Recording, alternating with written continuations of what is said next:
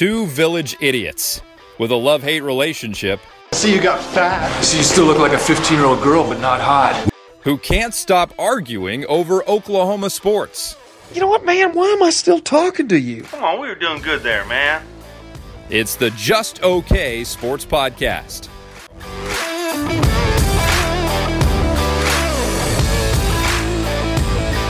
Sooner Nation, Better Nation, we are back. This is the Just Okay Sports Podcast. That is Just Oklahoma Sports Podcast, as well as Just an Okay Sports Podcast. So, if you like this podcast, please like, subscribe, follow, leave 5-star reviews, comments. Heck, leave us a 3-star review. We don't really care. Just kind of get our name out there. We'd really appreciate it. And again, anything okay and above, we're all right with. So, that's my brother Jared, who's along for the ride. How are you, sir? Well, currently in Orlando, it is 68 degrees Fahrenheit, clear skies. Sorry, I figure we always talk about weather, so I just thought to give you the weather report and get it out of the way. No, I'm good. I actually just got home from City Walk. I went and met a friend who's in town. I haven't seen in probably a couple of years, 2 or 3 years, probably. Nice. Something like that. We were actually trying to remember. So the first question I have, when you have a friend that you haven't seen in 2 or 3 years and y'all been out on the town, are you coherent to do the podcast? That's yes. Number one. Yes, okay. I had one Venetian mule. Okay, I drove myself home. I'm okay. Making sure you didn't Uber home. That's all. I'm just. Yeah. No. As a matter of fact, I actually have.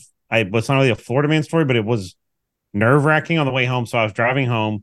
I actually was on the phone with you, calling you and telling you, I was like, hey, I'm close to the house. Because, like, I'm literally, for those that don't know, I'm, like, literally walked in the door, basically, and sat down. I'm doing the podcast.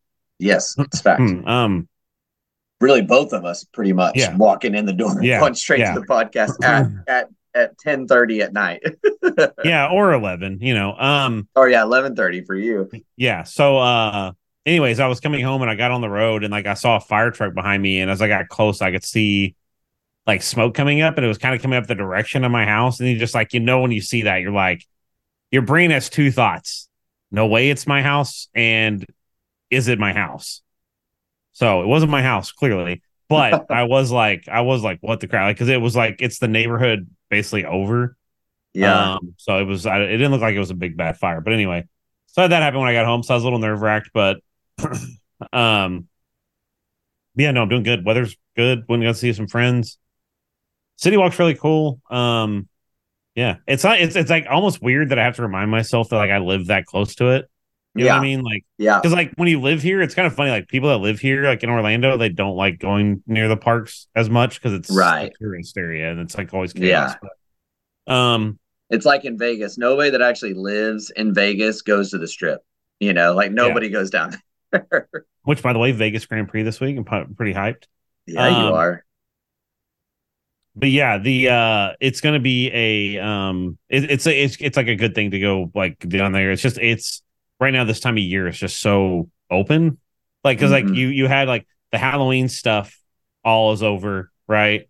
Right. And then like now everybody's kind of like in like the holiday season. So the parks, like when we were there, it's like I was walking in, everybody's walking out, and that was kind of a lot of people. But like once we got to City Walk, it was like, dude, it was like it was open basically. There wasn't anybody there. So anyway, that's awesome. I'm good. How are things in Oklahoma? Probably not the same weather we have here, I would assume.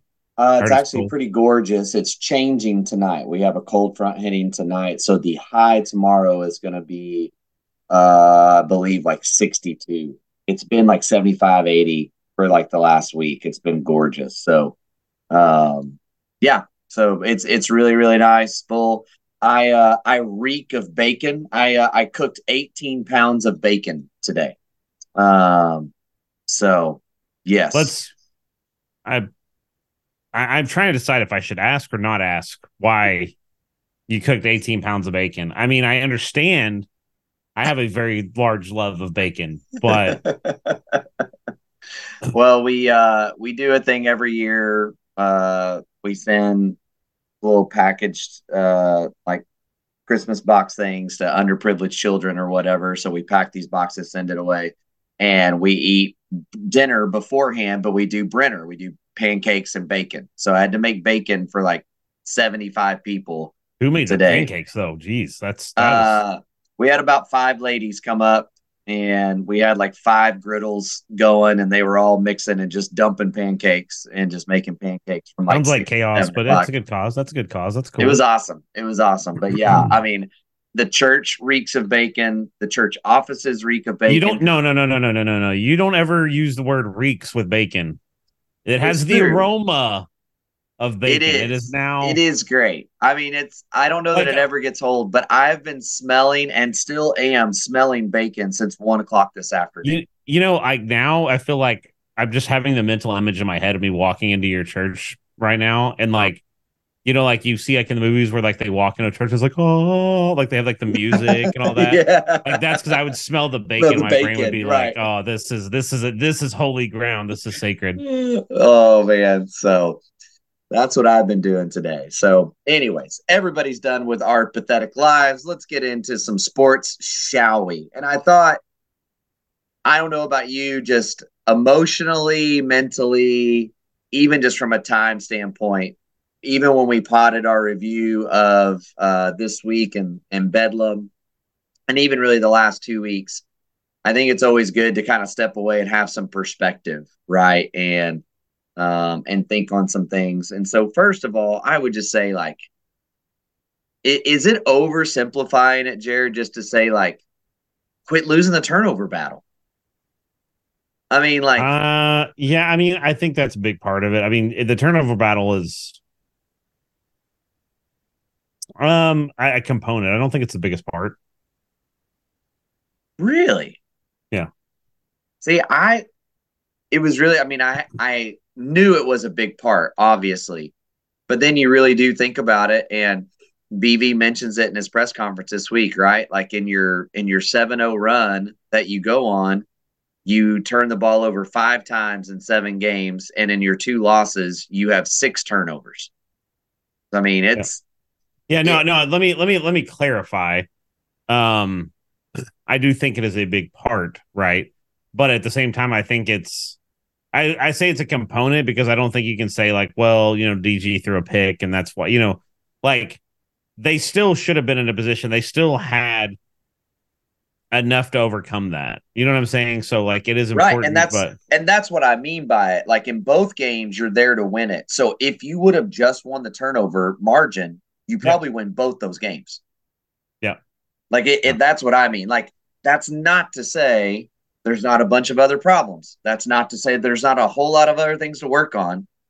But just as simple as if you would just hang on to the ball and get back to what you were doing in the early games of turning the ball over, which OU has done both weeks. It's really just been that they're turning the ball over more than their opponents are, right? And so if you would just get back to winning the turnover battle, you're 9-0, right? Yeah. I mean, yeah, it as much as we want to gripe about this play call or that play call or this player or that player and all the different things, get back to winning the turnover battle. You get back to winning the turnover battle, not turning it over and creating turnovers on the other side. Well, I think what we also have to highlight is, especially obviously in the Oklahoma State game, those turnovers were pretty much unforced, right? Right.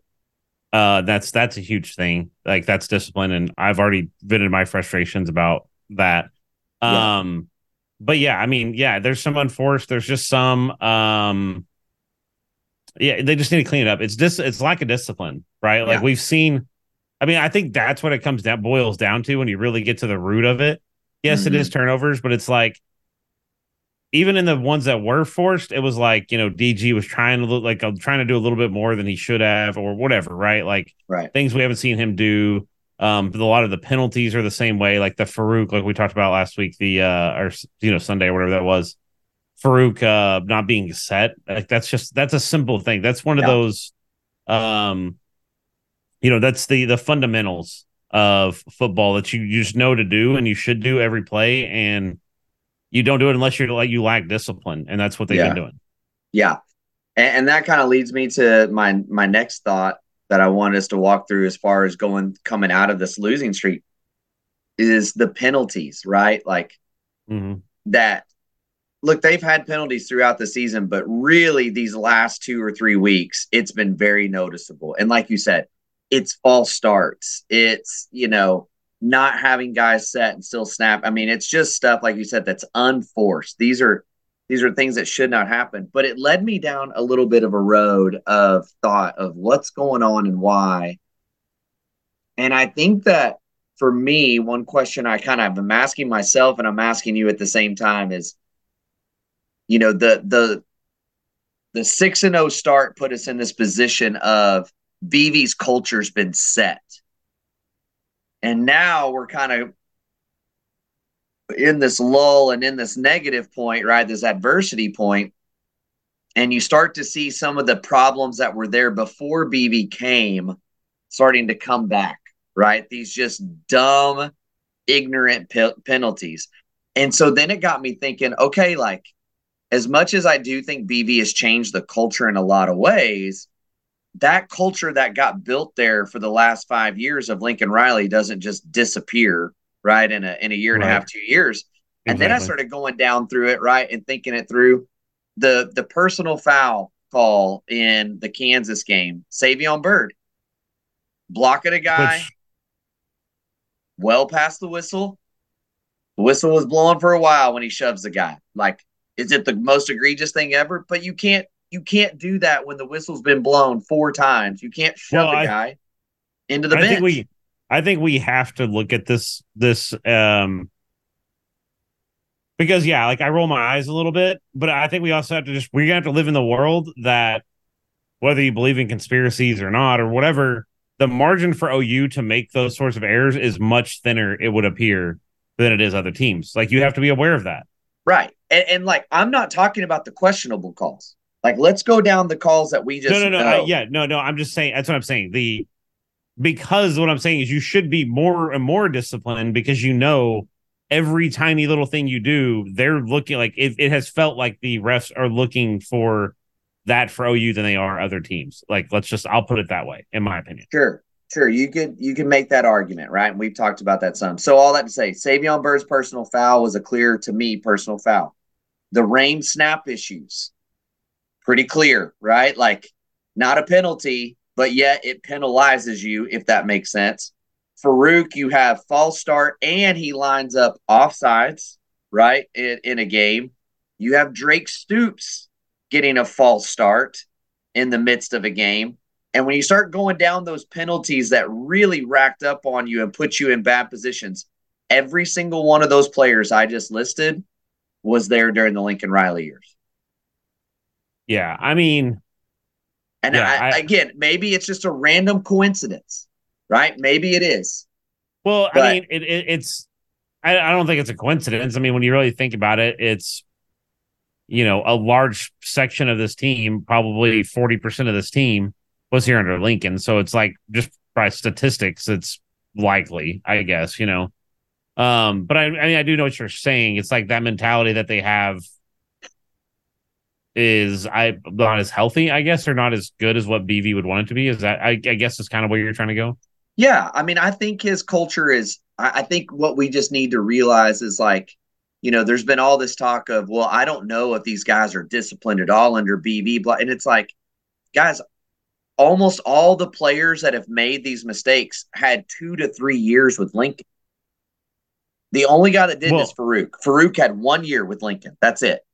But they were all underneath that. And so what I'm getting at is just, it's interesting when you really think about BV's guys.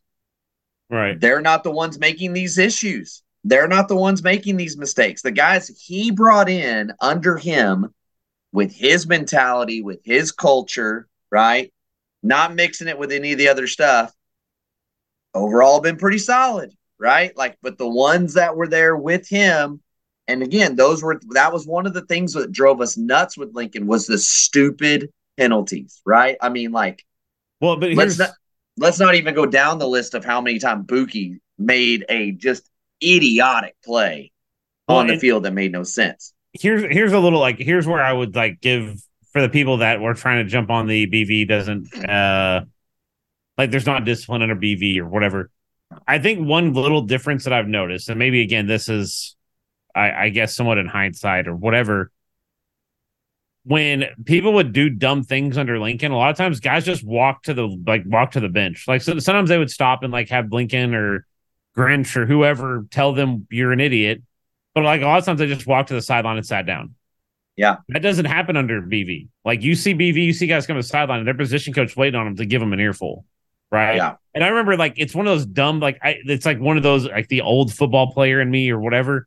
It's like, dude, if I walked past my coach, like I straight up like I remember I was watching a game one time, in the Lincoln Riley era, and that happened. Somebody, maybe it was Buki or whoever, commits an egregious penalty and walks straight past the position coach. And I was like, dude, I guarantee you, if I did that to one of my coaches in high school, I would have got my face mask ripped off of my face. Like, yeah, I would have like probably got almost choke slammed to the ground because that was the ultimate disrespect. You don't see that under BB. So, but yes, I do get what you're saying.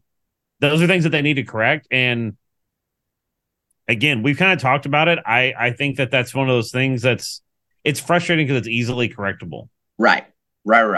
And I think that the next point I want to make, as I've kind of thought through all this, is I think in those first 6 weeks, you saw a hyper focus.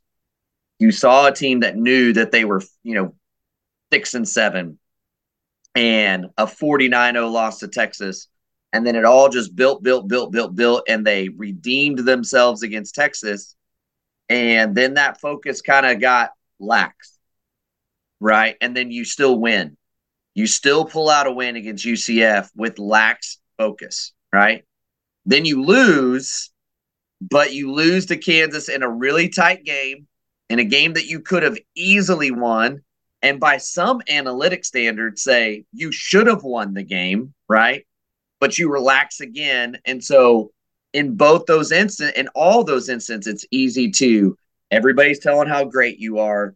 You're so great, you relax and you still won. Hey, we're so great that we relaxed and we played awful against Kansas and we still almost won the game, right? And so it carries over one more time to another situation. And now you get beat and you got just kind of handled really a little bit. And I understand the game was close, but I felt like OSU was the more physical team. I felt like OSU was the more disciplined team. I mean, look, I mean, when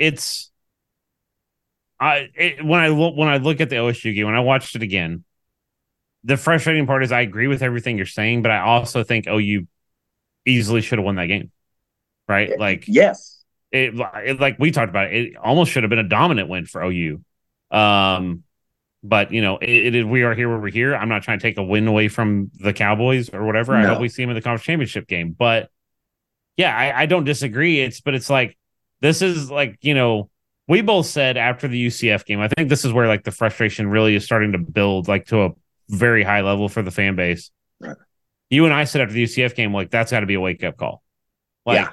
No offense to UCF, but you should have won that game handedly, and you had a dogfight your way to a win. Right. And then Kansas happens, and it's like, okay, well, you have a loss now, so that really has to be a wake up call. And then It's like, then you go out the next week, and like you said, you probably the most undisciplined game they've played all season. Yeah. So I think that's why it's like you're seeing a trajectory you don't want to see. So this is like got to be one of those, like this is one of those weeks where you feel like BV and staff, like they need to go like old school, like running bleachers or doing whatever to punish some people to be like, you don't do that crap anymore. But yeah, I do agree with you. Like they've got to get their heads right. Yeah. It's just, I don't think that's where they're at right now. And let's also not diminish that against OSU. You're missing a bunch of key components right there from injury. You got Pearson out the whole first half because of a targeting call. You got Stutzman out injured. You had Gentry that was on and off the field, banged up the whole game. Yeah, not playing. I never obviously. Have you heard any more about? Okay, so I don't know. That was one thing. Like. To go to your point, I really thought like the way the whole Key Lawrence thing went down. Yeah, it was really random, right? It was like he walked off the field fine. Didn't seem like anything. They said he went to the locker room. I wonder if he he's been a little bit more of the boisterous one, which is like kind of fine, but it's like I wonder if he didn't get a little boisterous with somebody on the staff, and they were like, "No, you're not going to do that." You know what I mean? Like, No, I don't feel that at all. I feel more so he does some special teams. And there was even a run he kind of came in there, you know, like he does. He tends to kind of overextend himself a little bit in there. To me, it almost felt like one of those random. He took a helmet to the side of the yeah. helmet somewhere, and came over and said, "My head hurts," or something, and they basically put him in concussion protocol, is what it felt like to me. Well, that's when he. That's just when you need. That's just when you need Tom Herman on the sideline. Yeah, exactly. I mean, or he's been dealing with some kind of nagging whatever and tried to go, and it tweaked on him, and they took him back to double check it and do all stuff. But I haven't heard anything from an injury report. I don't even think BV mentioned him in the injury report. It was just I was just saying it was. I wasn't trying to like say like, oh, I have an inside source. I'm just saying it was such a weird set of events. It just felt weird. But yeah, again, it's one of those things like you said, it comes back to you had some guys out. And it really needs to be that's where like your discipline has to come, like really has to be at top notch. Yeah. Because it's next guy up, right? Like it's a guy that may not have seen the field a whole lot. And we saw a lot of that, and some of those guys went down. So, we were really playing 3 and 4 deep on the depth chart if you look at the beginning of the year to now. Right. And in a lot of positions. So all that to say, I'm with you. You would have thought UCF was a wake-up call. Doesn't seem like it was. You would have thought Kansas was a wake-up call, but it really wasn't. And now, you just have to go back again and say, you hope this is a wake-up call, that you have to get back to trying to dominate your opponent every single week, no matter who they are and how good or how bad you think they are. Which, by the way, the making the rounds quote of Drake Stoops post practice of there's something left to play for, and if we were 0-8, there's something left to play. I mean, and that's the mentality you got to have, which I think shows that there's leadership in that locker room, right? It's just a matter of if everybody can grab a hold of it and run with it. I think it's the thing, I think the point that I tried to make even in our last pod after the post game or whatever pod was that like that's what you want to see out of your players, just the passion, right? Like I think that's what I was trying to get at with like when I watched DG's interview, like you said, it was very monotone, very like, well, we lost. Like it just felt like kind of like I'm here and I'm giving an interview. You know what I mean? Yeah. And it's like from the guy that you want to see from him, like somebody that's mad, like somebody that's truly upset that they lost, and you don't get that vibe. And now I understand personality and all that sort of stuff. But right? like again, but that's him with media. Go to anyone. No, I agree. I'm just saying like it's refreshing. I'm not saying maybe DG's a great leader. I'm not saying he's not. I'm just saying like when you see somebody like Drake Stoops that he gives that aura of somebody that's always kind of like passionate about what he's doing. I mean, that's what he said. He's like, I don't care. Like, I love this university. I love this football team. I'd love to play football.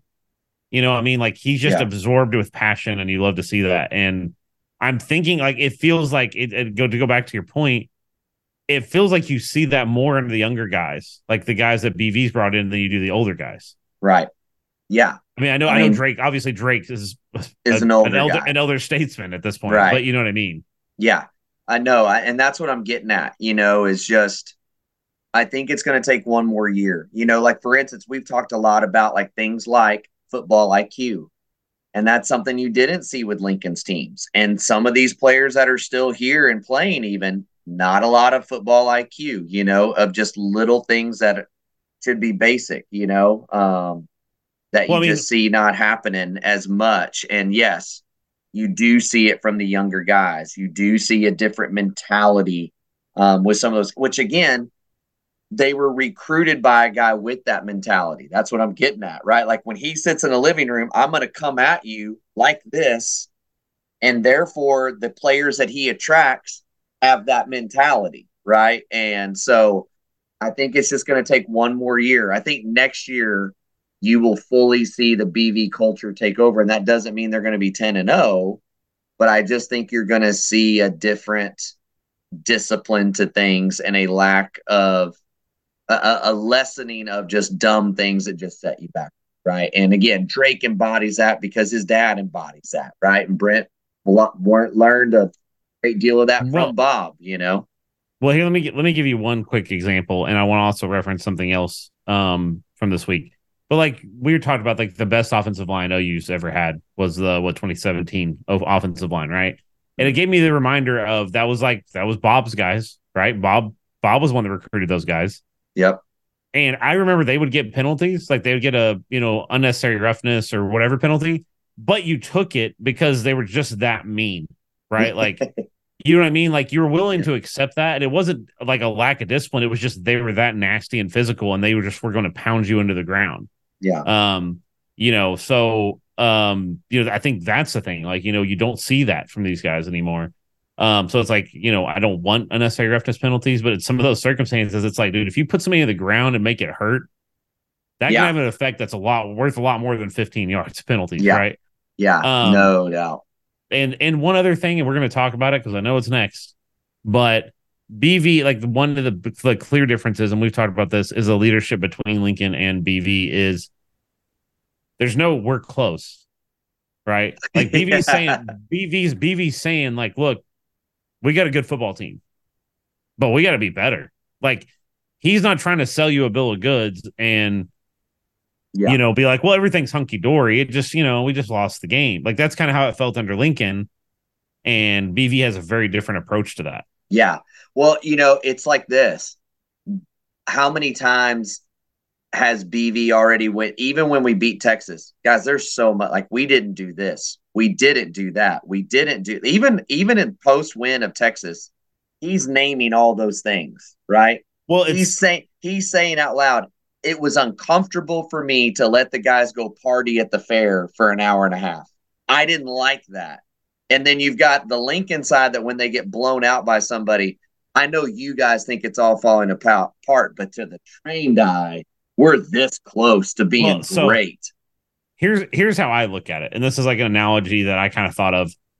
Lincoln's like the mad scientist, right? Like he's a genius, right? Like we can admit that he's a genius. Mm-hmm. Offensively, he can make crazy plays and play calls and everything else.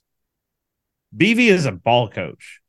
BV is a football coach. And what I mean by that is like how many times, if you watch the games, go back and watch the like games that OU dominated, right? Or that was playing well in or whatever, guys would come off after a stop. Like they'll put somebody 3 and out, and BV's right there being like, and you can tell him being like, you need to be here. You should have been here.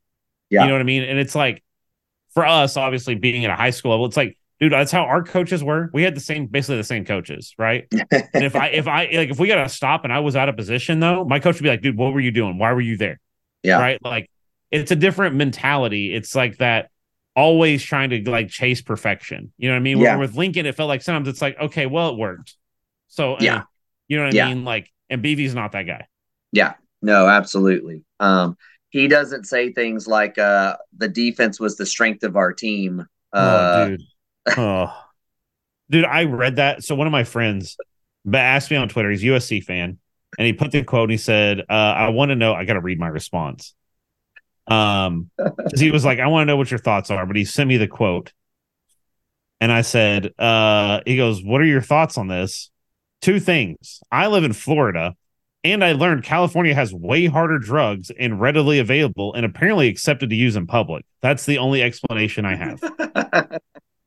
And what did I say in our text group? I said, I'll have whatever the tall, balding man is snorting. Like, yes. I don't understand what universe you ever... And by the way, how is Caleb Williams supposed to feel about that?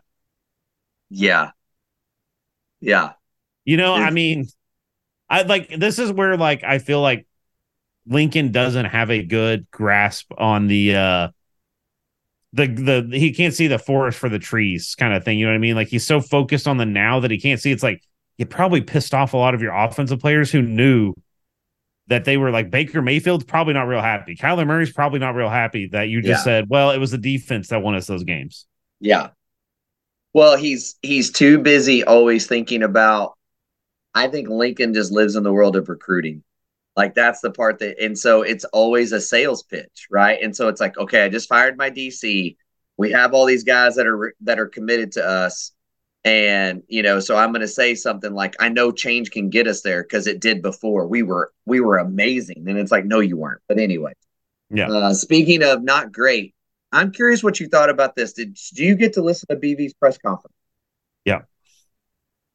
We have one group that's not developing like we need it to. What group did you think he was talking about? Special teams, 100%. Okay, that's what I thought. I thought special teams. The more I went back and listened to it, it feels like it's zoning in more on kicker, like legitimately just field goal kicker, not even special teams, but field goal kicker. But then, like listening to everybody else, it's like, oh, it's running backs. I was like, wait, what? Like the amount of answers that people gave to that was astonishing to me. Look, I'm sorry. It's kicker. It's kicker. The worst position we have on this entire team is kicker. There's no way he's talking about anybody else. Let's be clear.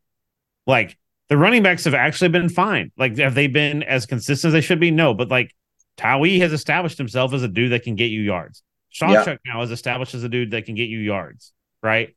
Like even Major, I would say, has gotten slightly better throughout the year. I know he's hurt, but you know what I mean? Like I can't look at running back. Wide receivers gotten better. Even when Andrew Anthony went down, it's like you still had guys that were stepping up. You've had the emergence of, you know what I mean? Like I can't see it being anybody but kicker. The two worst positions are definitely field goal kicker and tight end. Yes. Right. And that's the only other one when it finally got mentioned. I was like, okay, there might be something to that. Right.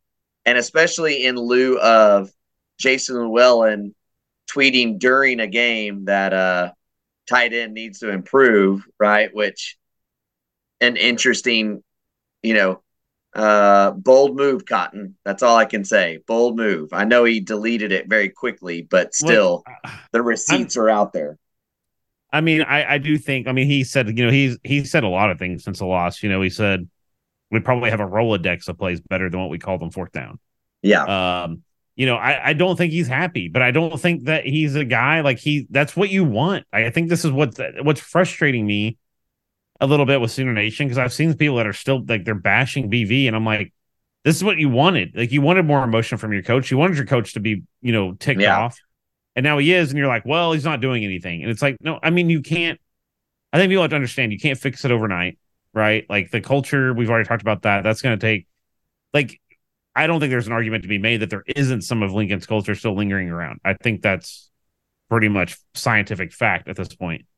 But yeah, I mean, there's definitely parts of this team that are weaker, and I think that I've said last week, and I'll say it again. I know this isn't going to make you happy, and I know Troy and most of Sooner Nation probably are going to be happy with me. I'm willing to give Levy another year. Like his defense is so predicated upon tight end play and really just a decent offensive line. And I would say this offensive line has been way too inconsistent for him to make a play call. Now, that's not defending the Kansas game. The Kansas game, he just peed down his leg. Kansas and SMU. Yeah, he just peed down his leg. He just peed down his leg there. There's no amount of bad tight end play or offensive line play that justifies what we saw in those games, right? Right. But anyway, I digress. Yeah, I agree. So, all right, let's move off of the past. Let's move to the future. We play West Virginia this weekend. So let me give you a little bit of a rundown on West Virginia and what we see. Okay. One of the things that's interesting with West Virginia is they are fourth in the nation in time of possession. They average possessing the ball 33 minutes a game. Now, that may not be a huge deal, but I think we did see that start to take place a little bit last week. I think we saw the defense get gassed a little bit, and so they're known for that. But it's not necessarily leading to a huge score, right? Scoring offense for them, they're 39th in the country. They're scoring 31.4 points a game, which, by the way, I would have never thought they were averaging that many points a game. Just would not have thought that off the top of my head, but they are, right? Scoring defense, they're 55th in the nation. They're allowing 24.3 points per game. And so that's where they are. And they are 7th in the country in rush yards per game. So again, in two different categories, which it kind of makes sense. They kind of go hand in hand, right? Fourth in the country of time and possession, seventh in the country in rushing yards, 218 yards per game. And by the way, this will give you just a little bit more of a feel for how much they like to run the ball. First downs. They have 73 first downs passing, 108 first downs through the run game, right? So definitely a heavy run team. Just by comparison, OU only has 90 first downs rushing this year. They have 123 passing. Okay, so that's kind of who they are. A little bit of what they are. It is a ground pound, control the clock, control possession team. You've got to stop the run. Fair enough. Fair enough. I mean, I think when you go back and you like, I've watched 3 of their games. I feel like when you watch them, they're very much a team that if you put them like in 3rd and 8, even, it's pretty tough on them. Yeah. Like they're not a very potent passing attack. I think they're strong, better than you would think. But if you put them in those sorts of situations, I think it's one of those, they're, 4 yards in a cloud of dust sort of teams most of the time. Right. Yeah. But yeah, I mean, this is a team this is going to be, again, weird that we're talking about all these Big 12 teams. And it's like, yeah, you got to really have, good run defense. It was such a pass happy league for, 10 years or whatever. But yeah, I mean, I don't know. Did they give it? One thing I don't remember. They didn't give an official status on that. I can't see Danny Stutzman being back like 100%. Yeah. I mean, they're saying he's practicing and stuff. I don't know. Maybe. I mean, maybe. I see if he plays, he only plays like no more than half the snaps, right? So I think you're going to see a heavy dose of Kip, and I think you'll see a heavy dose of probably Kanik and maybe Kobe or something like that. Yeah. Which, by the way, I want to say again, it was so funny listening to radio people today that, including a insider that has all the inside information, got their, somebody calling in and going, well, Kip's obviously going to start, right? Instead of Kanik if Stutzman's back. And it's like, maybe not. Maybe not. Folks, we have said it on here 1,000 times. Kanik does not play the same position as Kip Lewis. Kip Lewis plays the same position as Stutzman. That's one of the reasons he hasn't played much this year is they play the same position. Okay, now, Kobe McKenzie is the one who plays the same position as Kanik, right? Now, can Danny flip over and play the other linebacker position? Yeah. And is that his best? I don't know. So that part is going to be interesting. I think the argument to be made is right now that you would probably hope, like, given that Danny was healthy, that you would hope that they, like, Kip and maybe Danny have kind of been like doing the rotations of those positions a little bit to get some some heavier familiarity with them, right? So that they could interchange. Because I do think Kip had a hell of a game. Oh yeah. Like I said, I'm so glad that I bought his stock when it was like 1 cent, 1 cent a share. You guys are all on the bandwagon way in the back, and I'm sitting in first class. So, yeah, I mean, I do think there's going to be this is going to be a linebacker game, but it's going to be a defensive line game. I mean, they do have, their offensive line can make running lanes. So you're going to need your defensive line to be able to control that as best they can and have your linebackers fill them. So I do think OU has a very good chance at, while they, like, you look at those stats, you're like, oh man, this is going to be 45-35 game. It's like, I really think it might be a low. And when you really watch their games, and you look at their scores, it's like a lot of those points have really come in like 3 or 4 games. Yeah. Right. Like some of their games, they've only scored, like when they played Pitt, I think it was like they only scored like 10 points or something. You know what I mean? Yeah. Like, I know it was early in the season, but yeah. So well, yeah, it's last week they scored 50 something points, which was, an anomaly for them. Yeah. They, they're normally not up there. So I agree with you on that. I think they're the way I would also phrase it is they're a scrappy team. Like they're that team that plays up to their competition, or maybe even down to their competition to some degree. So if they're playing, they could be playing Bama, and it's going to be closer, or maybe Bama's a bad example this year. Georgia or whoever, right? They're going to play it way tighter than it probably should be because they're just that kind of team. Yeah. It's been interesting, right? Because Neil Brown goes there, offensive coordinator in his past, offensive minded coach. And yet they have been a very physical defensive team since he's been there. The offense is what has struggled a lot, but yet again on their offense, just to give you one other stat that I think is pretty impressive. Green, the quarterback for West Virginia, he is only completing 53% of his passes. Okay. But he also only has 2 interceptions on the entire year. 2, Yep. which is really impressive. And that dude can go when it comes to the running side of things. You give that guy a lane and don't put a hand on him, he is gone. He can fly. And my only fear is because it feels like they did this against Bean, and it even felt like at times they were doing it a little bit last week to try to defend against Ollie Gordon. The D-line has to fire off the ball and push the line of scrimmage backwards. They have to. Now, do they need to hold their rush lanes and their run defense lanes and their gaps and all the different? Yes.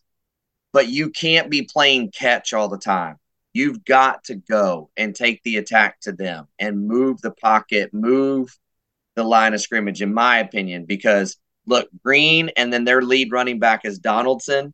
Those 2 guys combined right now through 9 games have almost 1,200 yards rushing. You've got to stop. You stop that and everything moves on for you. And so I hope they'll be aggressive on the D-line this week. Well, and one other thing, I just something, an overarching thing for OU, I guess. Just think if this team had somebody like if David Stone's what we think David Stone is, like if you had one just beast of a dude on that defensive line, it doesn't even matter if it's inside or outside, really. Yeah. If you just had one beast of a dude, like how much better this defense would be. I mean, I think PJ's like I'm still on the PJ train. I think PJ's going to be there, but I think PJ physically needs to get there, right? Like I just think it's technique for him. I think it's literally just getting him comfortable in the technique. He just still looks very stiff.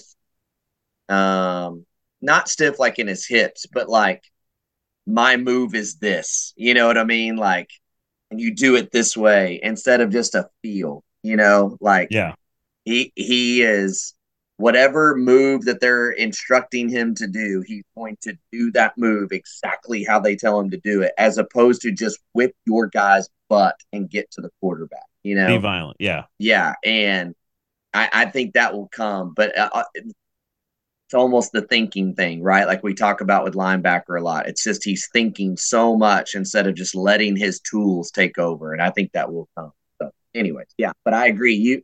You had a David Stone to this mix. You had a Nigel Smith, some of those pieces like that. It'd be very interesting to see what's going on. So moving to the defensive side for West Virginia, they have 18 sacks on the year.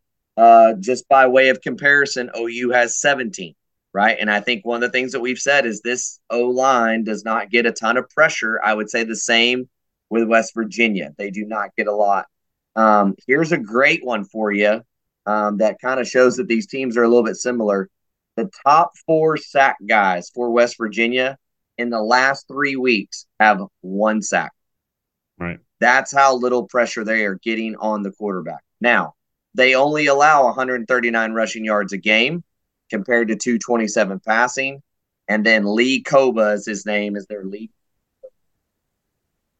To me, man, this should be a week, as far as I can tell, that DG goes nuts. If Levy will be aggressive and call it up. Yep. I mean, I don't disagree with you. I also watching their game, I think there's a lot to be. I think you could kind of. I want to see them attack the middle of the field, and I want DG to see it. Yeah. They don't have phenomenal athletes at linebacker, right? So you're not going to have linebackers who are going to be able to drop in coverage against Nick Anderson or whoever, right? And just stop them every play. So yeah, there's a huge. I mean, you give DG some time, it should be game over. So, but again, that's my whole point in watching the games. Even I watched, it's like every one of their games, let me put it this way. Every one of their games felt like they should have lost the game by 20 or 30, right? Like at times, because it's like they're so inconsistent that there's times it's like they're completely outclassed. Like they're playing Houston, and you're like, dude, Houston looks way better than them.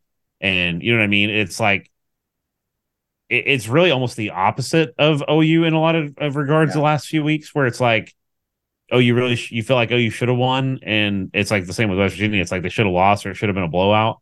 So it's just gonna be really interesting.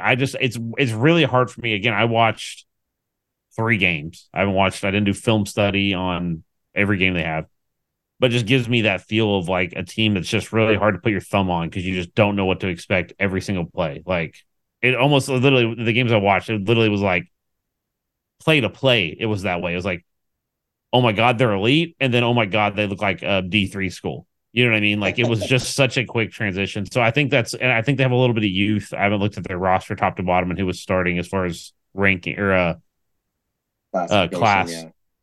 But it's like, I think they have some young guys. I think he's kind of still, I think Brown's still dealing with a little bit of culture and those things of that nature. So I'm sure that's a little bit of it. But yeah, this is gonna be either way. This is gonna be a team that you got to come play tough ball and you got to be aggressive. Like Lebby passed the ball, and again, I think he called a good enough game against Oklahoma State. That's all I'll say. Yes, I agree with you on that. So with all that put in there, some keys to the game. I'm going to I've got 4, and then I'll let you share yours, Jared. I think number 1, like I stated earlier, turnovers. If you are undefeated when you win the turnover battle, get back to it. That is number 1 above all else. Number 2 is just don't inflict stupid penalties to put you in bad positions, right? Like let's try. We've had 2 weeks in a row and 2 losses where we get 30 yards on 1 play in penalties. Let's try not doing that this week. Right? Let's try not getting momentum and then getting a false start to put us at 1st and 15. Like, just don't do those things, right? For number 3, I agree with everything you just said about Lebby. I thought he called a good enough game to win last week. At the same time, Lebby, put all of your cute stuff in a box and lock it away. Nothing cute. Stop it, right? Just stop it. Like, put somebody. BV, when he was a DC, had a get back coach. Lebby needs a cute coach up in the booth with him. And the minute that he starts to call a reverse or some stupid direct snapper, they just need to slap him. Bam. Stop it. Go counter. Don't. You are not allowed to do it. Put it away. Stop it. Just want to point out that my pastor brother has condoned assault now. But anyways, correct. Go ahead. That is correct. But just don't. Like, impose your will. You should be better than this team. And if your team executes, you can do it. Now, that doesn't mean do the SMU and the Kansas games where you just, call a ridiculous game of just doing nothing but running the ball, but do that. And then my last one is this. Coaches, you need to manage your personnel well. Do not sub a guy for a gadget play, right? Like, it makes no sense, and everybody knows that you're about to do something stupid when you insert Dalen Smothers in the game who hasn't played since week 2. Like, you're not doing that for kicks and giggles. Towie Walker just ran the ball. Gavin Sudchuk just ran the ball. And now all of a sudden Dylan Smothers is in the game. Like, we all know you're trying to do something cute. Stop it. Do not put LV Bunkley Shelton back to return a punt when he hasn't returned a punt the entire season for no. Yep. I'd be willing to bet you anything that the muffed punt that LV Bunkley Shelton did, if we could see the all 22 tape, they were about to do something cute. They're about to do some kind of stupid reverse, throwback pass, something. Because it makes no sense when you've had Gavin Freeman be your punt returner the entire year and you're in a tight football game that you put LV Bunkley Shelton back there. Makes no sense at all. So just stop. No more running backs here and there, this and that. The guys that are hot, put them in the game and let them work. That's it. Stop screwing around with it mid-game. Play your guys and let them roll. Yeah, and you know what? I'm going to piggyback off one of your points real quick because I feel like people keep saying impose your will, and I think a lot of people's brains automatically go to just run the ball down their throat, and there is a truth to that, right? Right. But it does to me. That's not what it means, right? I'll toot my horn. We when I was in high school, I played against Jermaine Gresham, and guess what they did? They imposed their will. They just threw the ball to Jermaine Gresham. That's it. And there was nothing we could do to stop it. You understand how demoralizing it is when you're really doing everything you're supposed to do, and you just cannot stop what is happening to you. And that doesn't mean you're running the ball down your throat. If you throw the ball up to Nick Anderson and he runs 40 yards for a touchdown, and your guys are in position, and it's just because the dude's 6 foot whatever and can outrun you, that hurts. That your ego is crushed. Do it. You have ball players. Now he had drops. He had drops last week, but he was open. Yeah. Every time. Yeah. Open. I mean, look, but I mean, look, we've seen Farouk has even shown that he has some shake this year, right? Like he's had flashes. Sawchuck in the backfield has showed it. Towie has showed it.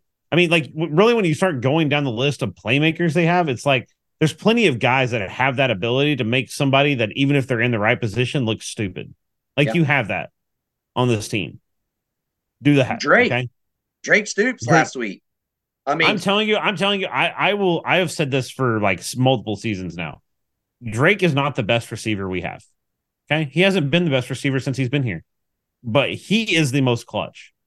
If I'm throwing the ball up, if I'm playing NCAA 2024 or whatever, and I have to throw the ball on 4th down, you know who I'm looking for? Like the button that I'm going to be hovering over, it's Drake Stoops. Yeah, 100%. The dude. Here's the deal. He's not the best wide receiver we have. He's the best football player that we have at wide receiver. That's what he is. Yes. So yeah, I do agree with that. I guess I'll go like kind of a piggyback off another one. You kind of covered it, pretty much everything, but like I'm gonna actually, I guess I'm gonna zone in on one guy.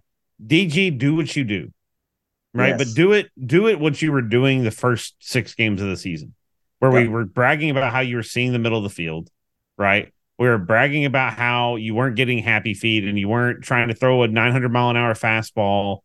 And some of those little things that we've seen creep back in, like you've regressed a little bit the last few weeks. Right now, It's not been an overall regression, but just do what you do. Show us who you were the first 6 weeks.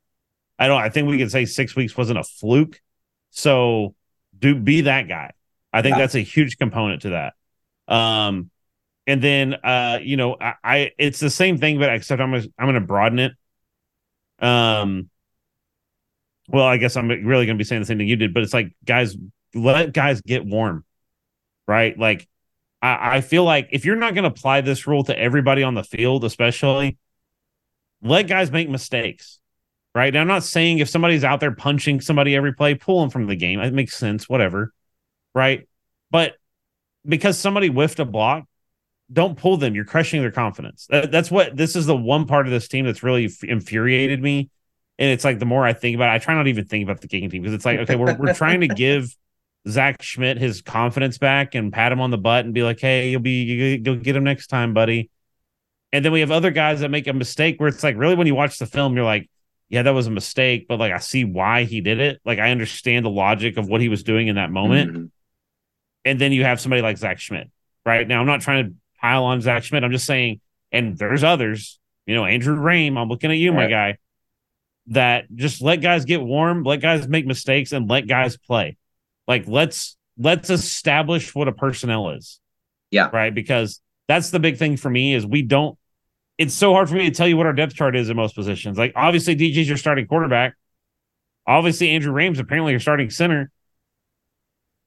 If Stutzman's healthy and Canick's healthy, you got your linebackers. And outside of that, I'm going, I don't really know. You know what I mean? Even in the secondary, we've seen shuffling, right? So it's just a weird thing. It's just I want to see us we're way too late in the season, I feel like, to be trying to experiment so much with starting lineups and rotations. So those things to me, because like you said, watching the film, I think you're a better team. It's also going to be managing the highs and lows, right? Because this team, West Virginia, does appear to be a team, like I said, that's elite 1 minute and not the next. So deal with that high and then deal with the low, right? Like, keep it, don't do this, right? Like, don't up and down the whole game. Just run your course, do what you do, the whole team, execute your game plan, and just take the game as it comes. Yeah. Totally agree. So, Should be an interesting one. It's good that they're getting to come home as well. I think that will be helpful for them to try to get things back on track. So let's move off the West Virginia game and let's talk a little bit of recruiting. Not great news on the recruiting front. About 2.5 weeks ago, if you're one of those that follows future casts and crystal balls and all the different things that sites do, there was a young man, Eddie Pierre-Louis from Florida, offensive lineman, very highly touted. Oregon is after him. OU is after him. A&M's after him. UCF, Miami, all of them are chasing him down. There was a barrage of OU crystal balls and future casts. He was scheduled to be visiting OU on Saturday. It appears that visit is off. It also appears that all those future casts and crystal balls are incorrect. And matter of fact, it sounds like Oregon has inserted them into this conversation, which now leaves Grant Brix is the only one kind of left on the board that's a game changer in this class for OU. And that's a dogfight with Nebraska now. And it's a dogfight with Nebraska. The only other rumor out there is that Josh Seaton, who is from IMG Academy with Jaden Jackson and with David Stone, is planning to visit in 2 weeks for OU. That he's going to be coming on a visit. And I will just say this. You better throw everything you got at IMG's guy. 2 bags. Hey, Bill, give up part of your paycheck. You got to do what you got to do. Because Brahms, where you at? We need some Brahms sacks. Right. But you need this. I mean, look, there's some guys with possibilities in this class. I think Josh Isosa out of Santa Fe could be a really good player. I don't think he is right now, but I think he could be. I think the Akinkumi kid from England could be a good player, but let's be honest, he's playing European, English, American football. I don't imagine that the level of competition and what is needed to be great is all around him over there right now, right? So we'll see. Even Grant Brix, just go look at his picture, guys. And everybody is building this kid as like the savior of the offensive line class. This is not a guy that's going to come in and start next year. Just look at his body. He is not a D1 body right now. Now, the cool thing is he kind of looks like an oversized tight end that's dominating people, which means if you can build him into a D1 body, he could be dominant. But that's probably a 2-year process before he's ready for that. You better get Seaton, man. Like, you better do whatever it takes to get Seaton because you've lost out on every big league guy you have in this group. And so I don't know. I'll stop there for a minute and just share kind of your thoughts on where that all is right now and how you're feeling about it. I mean, I think the offensive line recruiting's got to take a step up. Right. I mean, that's where we are. I mean, there's obviously a clear deficiency on the offensive line, right? Like, I mean, like I said, my frustrating part, even if you want to say, well, J-Rod just hates Andrew Rain, it's like, well, why is there nobody else? Yeah. Right? Like, why are we so thin that there's nobody else that can even sniff the field? Right? There's clearly some thin, like we've seen in the defense, right? Like, I'll take the defense as a whole. You look at the defense and there's depth that's starting to build everywhere, right? Like, the defensive line, even though they haven't been elite, it's like you also don't, like we talked about like when Montgomery was here and all that so many years ago, where it's like you didn't see a huge drop off from like the first string to the third string or whatever, right? And it's like it's kind of like that. Like you're starting to see that depth. You're starting to see that depth that, you know, obviously you have Kip waiting in the wings, you know, and stuff like that. But you don't see that on the offensive line. So we've got to find somebody. We got to close. I don't know who that's going to be. I agree with you. We got to stop getting projects because right now, if we bring in projects, they're going to have to play before the project's done. Right. I mean, look, McKay Tower's gone after this year. Walter Rouse gone. There's a high level chance that Guyton is gone. Okay, Rain's probably gone. Rain could be gone. He can come back, but we'll see. My guess is he's back. I don't see any way he gets a draft grade that he just feels like I he's. just I I just don't. don't see. I I just know don't see. I agree with you, but I just don't see that they're gonna have to start having a conversation and saying you got to fight for your snaps, which is obviously apparently a problem in the spring for him. that's the rumor, right? Which in the recruiting front, and we talked about this a little bit in the Discord tonight. I I want to be clear because I've been really hard on the guy for years, and everybody's come after, right? Like I genuinely believe that Bill Bedenbaugh is one of the better offensive line developers in all of college. But when you really look at what the problems have been for the last 5 or 6 years on this offensive line, everybody kept saying, well, it's Benny Wiley's fault. That's what we heard, right? It's Benny's fault. It's Benny's fault. It's Benny's fault. Okay. Well, now we're 2 years into no more Benny Wiley. And guess what? It's not the same. It hasn't. Now, last year, I felt like the line got better as the year went along. But now this year, it's taken a major step back. You don't feel like you have depth. It's like you and I. They were doing everything they could to get McCade Mattower back on the field, right? Like they have done everything they can to get him.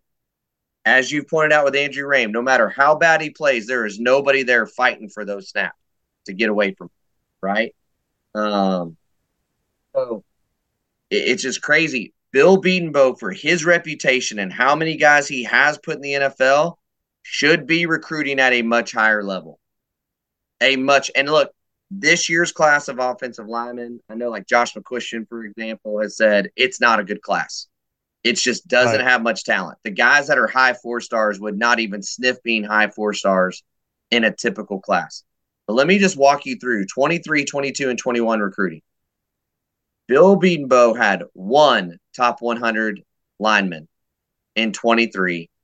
He had one top 120 guy in 22, and he had one in 2021. After those three guys, let me tell you the stats. He had a guy that was not the top 30 at his position, a guy that was not top 25, a guy that was not top 25, a guy that was not top 20, a guy that was not top 30, and a guy that was not top 35 at his position, not nationally, overall position. Okay, now let me compare that to, because we keep talking about SEC and national championships. Alabama, offensive lineman, top 5 overall. Overall out of all positions. Top 5, top 135, top 172, top 31, top 60, top 92, top 5, top 83. And then the third offensive lineman they got in that class was not in the top 100, but he was number 17 in his position. In the last 3 classes of Bill Bedenbaugh, he only has 3 top 100 guys, and then the rest are not hardly in the top 30 at their position. Yeah, I mean, look, it's definitely a thing of we got to start bringing in more people. I mean, we've got to start recruiting higher. Like I understand bringing in. It's kind of the thing that we talked about of you need 5 stars and you need 3 stars. I do get tired of when people say, "Well, a kid's a 3-star, he's never going to be." It's like, look, you 3-star heart is something, whatever, right? But we're just not getting the 5 stars to go with it, and you really see that when you look at the Georgia, Bama, like you said, even Oregon and some of those schools that are making the come up now. Right. That's what they have. They have 5 stars and 4 stars, and they're just littered with them. And we really don't like. And it's like, look at Caden Green. Caden Green is our best guy, right? Out of this last class. And like I said, he's our second best offensive lineman already. Yeah. He's definitely 2A on this line, and that's the thing. Like, and here's the deal: Caden Green has not even scratched the surface of being developed. That's what I'm saying. But his talent is so high, right? Like it's there. And look, man, there's some evaluation problems too. We go back to those 18-19 classes. You're talking Bray Walker and Tremonde Moore, who were both like top 20 guys that never even played a down here. EJ Indomogar was supposed to be like the number 1 center in the country when they brought him in. He transfers out and he's never played. which is bad evaluation, right? Which I do think a little bit of that I do maybe think some of that was the culture in Lincoln, but yeah, I do agree with you. I mean, Um, it's got to get better, man. it does, and I don't disagree with you. I do think that I guess the bright spot for OU fans, so we can give a little bit of glimmer of hope in all the darkness. Caden Green, if he develops like we think he should develop, is going to be an All American in my opinion. The Yeah. dude's freaking crazy good for him to be a true freshman and get thrown in the fire and he's doing what he's doing. And to be fair, we have said that Jacob Sexton might be one of their better offensive linemen as well, but he plays left tackle behind Walter Rouse right now. And Walter Rouse has earned that position, those kinds of things. I mean, those two guys are young and up and coming, but you need five. You need five really good linemen. And right now, I don't know who that is next year. If Guyton goes to the draft and you lose Matower, you lose Guyton and Rouse, you got Green and you got Sexton. I don't know what you got after that. I just can't see guidance staying. There's too many teams right now in the NFL that are looking for offensive linemen, in my opinion. Yeah. I mean, so it's going to be interesting. So, all right. How about we do some pick'ems? How do you feel about that? Yeah. So scores this week, they're actually a very good lineup for this week. So we'll start out with the good one. We got the Michigan Sign Stealers versus the Penn State made up Lions. Michigan is favored by 4.5. It's at Penn State, so that environment. But Michigan's only favored by 4.5. Who are you taking? I'm picking Michigan. I mean, I know the sign stealing, all that. So right now, there's been no punishment, which leads me to believe they're going to continue to steal signs. And then number two, they're just really freaking talented. By the way, did you see real quick? Did you see that the NCAA is assisting Central Michigan in their investigation? No.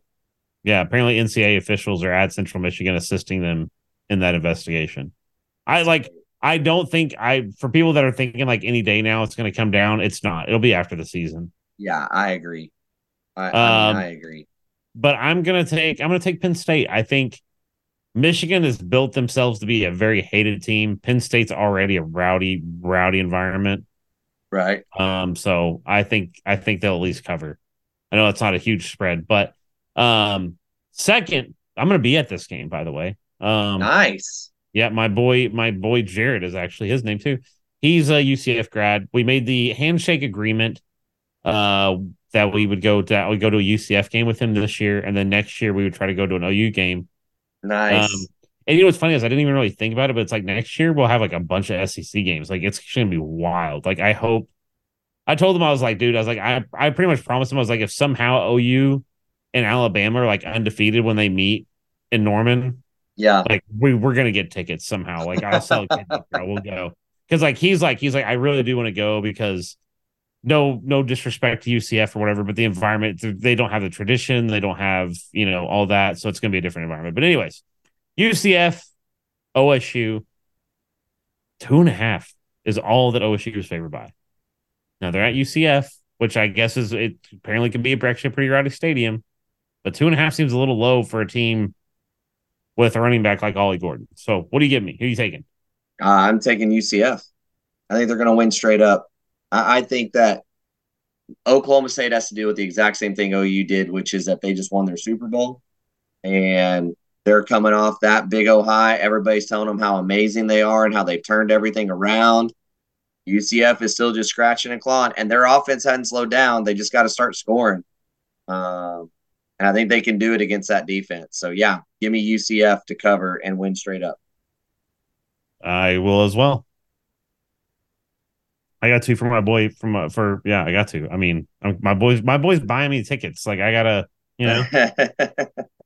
next up we have, this one is crazy. Tennessee at Mizzou. Tennessee is favored by 1 point. Literally just 1 point. On 1.5, 1. So it's basically pick who you think is going to win. Man, this one's hard. Mizzou has been a shocker of a team. That's for darn sure. I just can't, man. I gotta go Tennessee. I just can't. I can't. Yeah, I actually gotta agree with you on that. I think Tennessee's been a weird team too. It's like they're really two very strange teams this season. I think Tennessee had higher hopes, right? And they've shown flashes of being really, really, really stinking good. But yeah.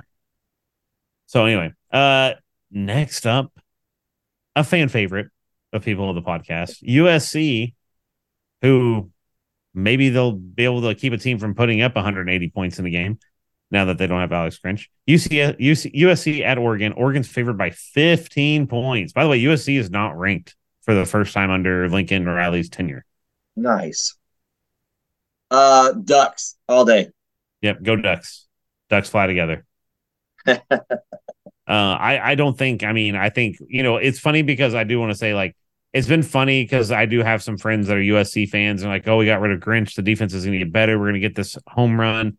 I was like, until you fix the strength and conditioning, until you fix the physicality that at practice and just overall on the team, you're going to be in the same boat. It doesn't matter who you bring in. So anyway, next up, Ole Miss at Georgia. This is a number I don't even know. I didn't look at the college football playoff rankings this week, but it's like number 9 versus number 1 or 2. So a very high rank. Ole Miss is kind of, they had a dogfight with A&M, but like they're kind of like that team that's like heating up, I feel like a little bit. But Georgia's favorite 10.5. Who are you taking? Georgia. I think this is one of those weeks you awaken the beast of Georgia. I think Georgia's just been biding their time until they play really good teams and they go. No, I'm not taking, you're already putting UGA down, but I'm taking Ole Miss. Oh, I feel like I do agree with you to some extent, but I just feel like they haven't really faced anybody that's forced to expose their offense without Bowers. Yeah, that's the thing. I just still don't believe Ole Miss defense is that great. And again, I just think that Georgia's been kind of sleepwalking. The last time we saw them play a great game was when everybody was singing the praises of Kentucky and everybody was saying Kentucky was going to give them a game and it was going to be tough, and they went by like 30. Like, then they go back into cruise control. At least that's the way I see it. But we'll see. I could be wrong. I just don't think that Lane's got the horses to hang with Georgia, especially if they play well. And last up, we have our one and only West Virginia at Oklahoma. Oklahoma's favored by 13 points against West Virginia. Who are you taking? West Virginia. Yes, I am too, actually. Yeah. I've picked Oklahoma every game this week or every game this year. Can't do it. Got to change the pattern, breaking it up a little bit. I think OU wins, but I think it's going to be a close game. I think they'll win by 10. I think OU will win by 10. My score prediction will be 38-28. 38-28 for the good guys. 38-28. I'm not even sure it's going to go that far apart.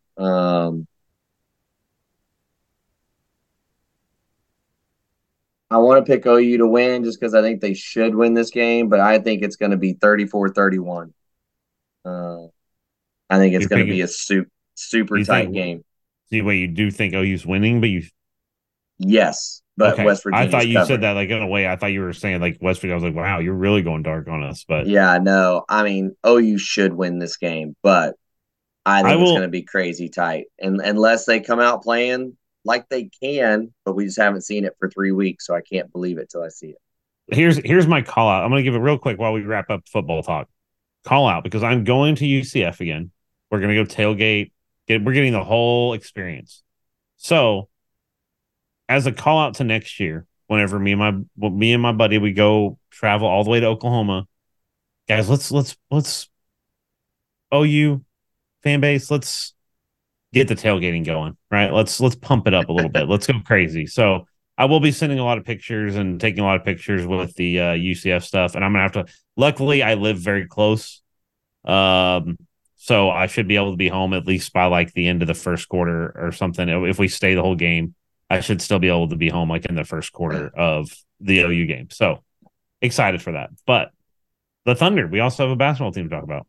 Yeah, we do. Who won tonight against the Cleveland Cavaliers, 128-120. They are now 5-3 on the season.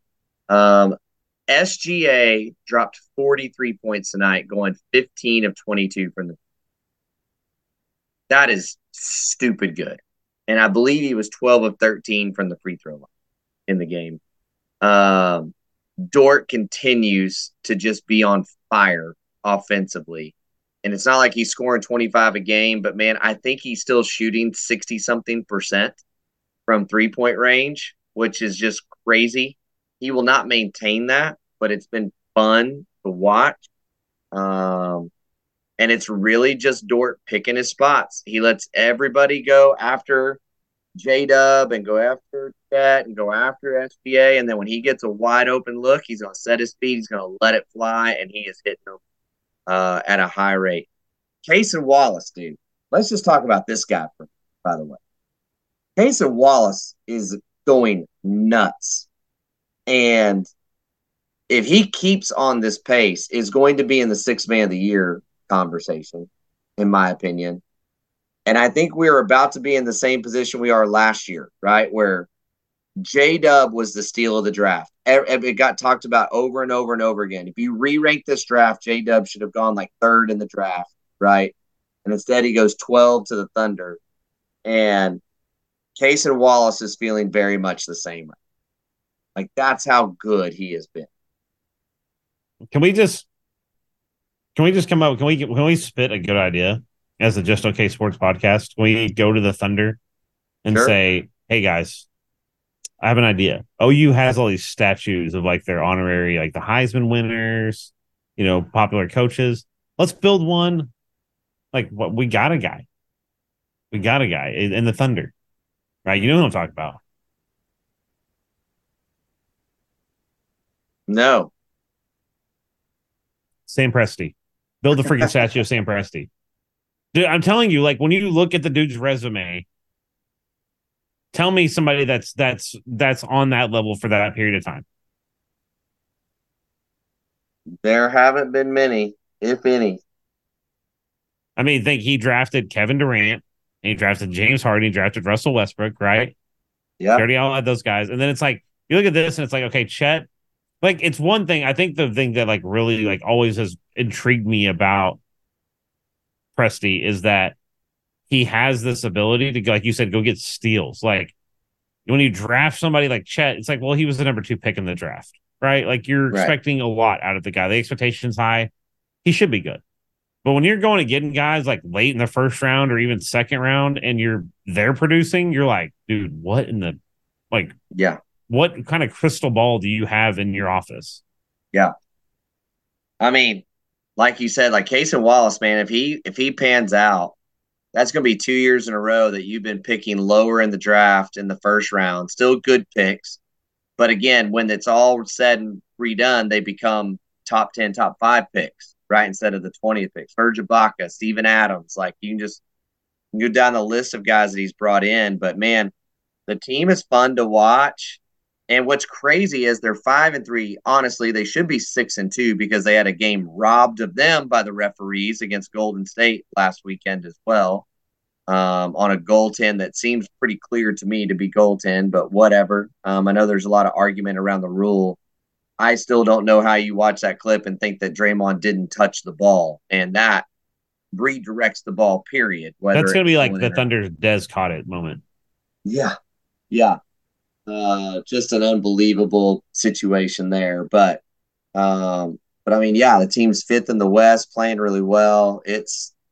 They are really fun. And it's crazy because they're on this run playing well. They played the Cavs twice now, which, remember, had a pretty good playoff run last year as well. And,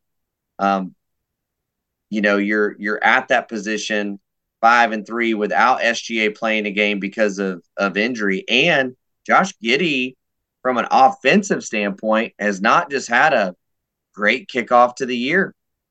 Like, he hasn't been amazing. He's been good at distributing the ball offensively for assists and things and setting things up. He doesn't have outrageous assist numbers, and he actually has fairly high turnover numbers. I like Giddey as a player, but he's not playing at the level you would have expected him to be playing. And yet the Thunder are still winning and still where they're at in the position that they're in. Yeah, we've got to, like, I know Troy's dealing with his movements and stuff, but I really want to get, especially when we get deeper into the season, I'm I feel like Troy's gonna be just foaming at the mouth to talk about Thunder because Oh, they are.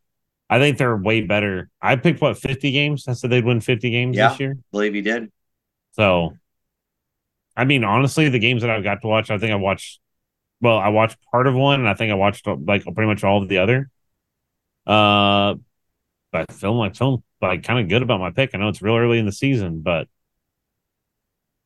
Yeah, they look I mean, they're that team that like SGA is a superstar, right. right? Chet maybe, right? Like Chet's could be a superstar. Um, but it's like really when you look at this team, it's like they don't need like that's what's crazy about them is they don't need a superstar. Like even if the SGA has an off night, they've got so many other guys that actually have that ability to step up that SGA is a timeline, not trying to tell you different, Troy or Daryl, but you know what I mean? Like this is Yep. again one of those teams that it's not like the I'm trying to think of a good example. It's not one of those teams like LeBron had a bad night, so they lost. Right. It's not how this team is. This is a very deep team. Competitive depth, maybe even. We'll see. Yeah. Yeah, no, it's a good one. You need to go check them out. It's going to be a fun year of Thunder basketball. The more we start to break it down, once we get past football. Hey, two things before we wrap. OU basketball looked good. Yeah, Women's basketball looked good. of course. Jenny knows So what she's doing. yeah, Jenny definitely knows what she's doing. But Porter Moser deserves a lot of credit, though. I mean, I'm not saying this team's going to make the tournament even, but he has made that team better. There is no question that team is better. I feel like I think we all have to take a step back and also realize that he probably had a lot of culture stuff to clear out, right? With I'm not trying to dog on. I can't remember the previous coach's name. It's too late at night. Anyway, yeah, it's gonna bother me. But anyway, I think there's a little bit of culture to clear out, so I'm willing to give him some time. But yeah, and then the last thing I have, like I said, Formula One in Vegas, dude. Like you got to watch it. Like even if you're not a big F1 fan, it's like, dude, it's literally on the strip. The strip is a straightaway in a Formula One race. Like you got to watch. Yeah, I would definitely. And Lon Kruger is the name that you're thinking of. I had to even look it up. I was struggling as well. Yeah, there you go. But no, they were fun to watch the other day. And then, yeah, I mean, why wouldn't you want to at least just see a little bit of that? If you don't even watch the whole thing, you need to take in some of it anyway. I had this thought. I'm going to put it on the podcast so I have witnesses. I have 8 witnesses right now. Your birthday is in February, right? Yeah. So we're going to March Madness because it's around that time frame. My birthday's in October. And the Las Vegas race is in November. Just saying. Yeah. Now I will say this year. Now. Yeah, this year. By the way, I saw somebody post a deal of a suite. I think it was at the Bellagio this week, like for this weekend, is $25,000. Woo! I was like, yeah, maybe I'll wait for a few years when it's not the hype's not quite as high, right? You need to start searching Airbnbs and VRBOs right now for next November, October. Oh yeah, I will. Once they I don't think they've released the schedule yet. Once they release the schedule, I'll start looking. But yeah, I think next year will be. This is just the first year of it. Everybody's hyped because of the whole strip and the uniqueness of Vegas is that every vendor and resort and everything is going to be throwing tickets at their high rollers, right? So that's why tickets are expensive, is because so many of them are getting, how would you say that? Just sold out by companies rather than the race itself. So, yeah. But anyways, yeah. So a lot of fun sports this weekend. Look, let's hope our Sooners do good. Let's hope the Thunder play well. Yeah. I'm excited. So, and like I said, I'll post some pictures maybe on the Twitter and the Discord and all that of the UCF. I am excited to get to go see a game at that stadium, see what the tailgating's like. I've been hyped up about it. So, and like I said, early call out. I'm going to call it out again next year. If I get to take a UCF fan all the way to Oklahoma and make him watch a game at Gaylord Memorial Stadium, guys, let's hype it up. Let's do it. Yeah. Let's do it big. I think people will be fired up next year with the SEC move. I think you'll have a great atmosphere. So, yep. Well, again, that's all we've got for this. That's our preview of West Virginia. That's our recruiting information, our picks, Thunder Talk. It's all in there. Again, it's all Oklahoma sports. longer. It is just Oklahoma Sports. Okay. So again, feel free to like, subscribe, all the different things if you're enjoying it. We'd appreciate it. Hit our merch store up to help support this thing a little bit. We don't do paywalls. We don't do, any of that kind of stuff. And that won't change next week at all. So